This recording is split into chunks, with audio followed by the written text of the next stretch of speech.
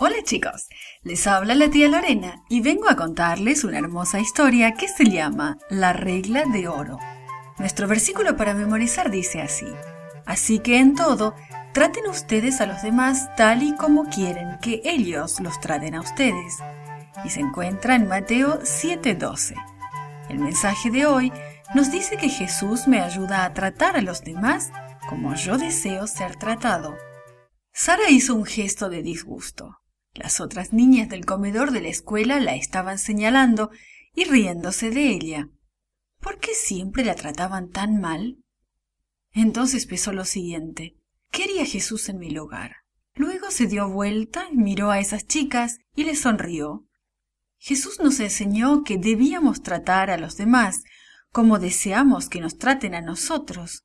Imagina que estamos sentados en la ladera de la montaña junto a Efraín, que está escuchando a Jesús.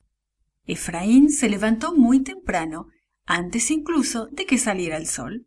¿Será que iba a pasar el día arrancando las malezas de los sembrados? Entonces su padre le dijo: hoy vamos a pasar el día entero escuchando a Jesús. Efraín se puso muy feliz. Había escuchado decir que Jesús era el Mesías. Efraín deseaba realmente escuchar lo que Jesús iba a decir. Jesús estaba sanando a las personas a la orilla del mar y la playa estaba llena de gente. Efraín y su familia se apresuraron a encontrar un lugar. Vieron cuando llegaron al lugar algunos dirigentes. Estos dirigentes miraban con desprecio a la multitud.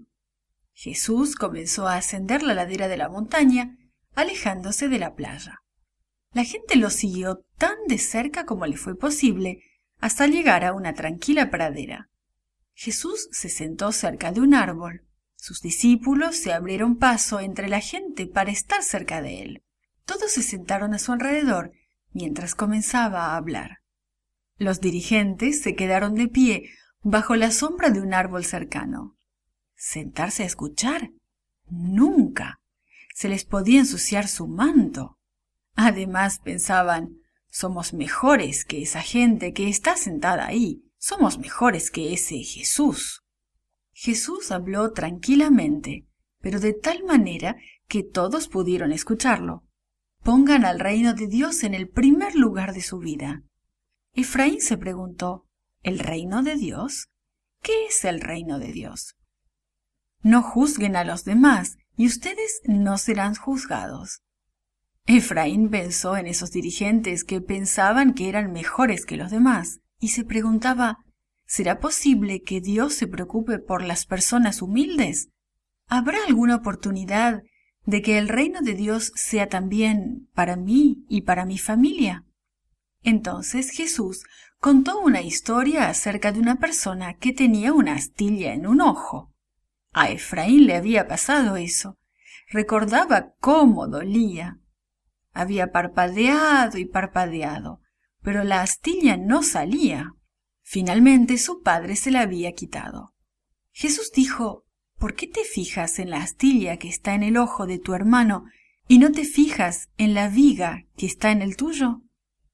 ¿Cómo puedes decirle a tu hermano: déjame quitarte la astilla que tienes en el ojo, cuando hay siempre una viga en el tuyo? Hipócrita, quita primero la viga de tu propio ojo y entonces podrás ver claramente la astilla en el ojo de tu hermano.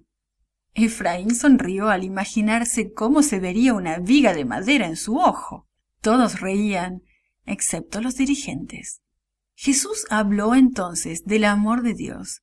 Luego anunció una regla de su reino: en todas las cosas, hagan con los demás como les gustaría que los demás hicieran con ustedes.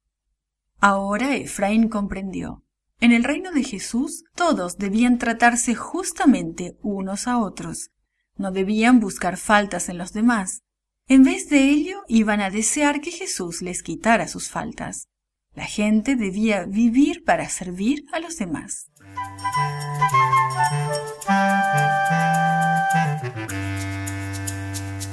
This podcast is produced by Gracelink.net at Studio El Piso, Singapore. For more children's resources, please visit Gracelink.net.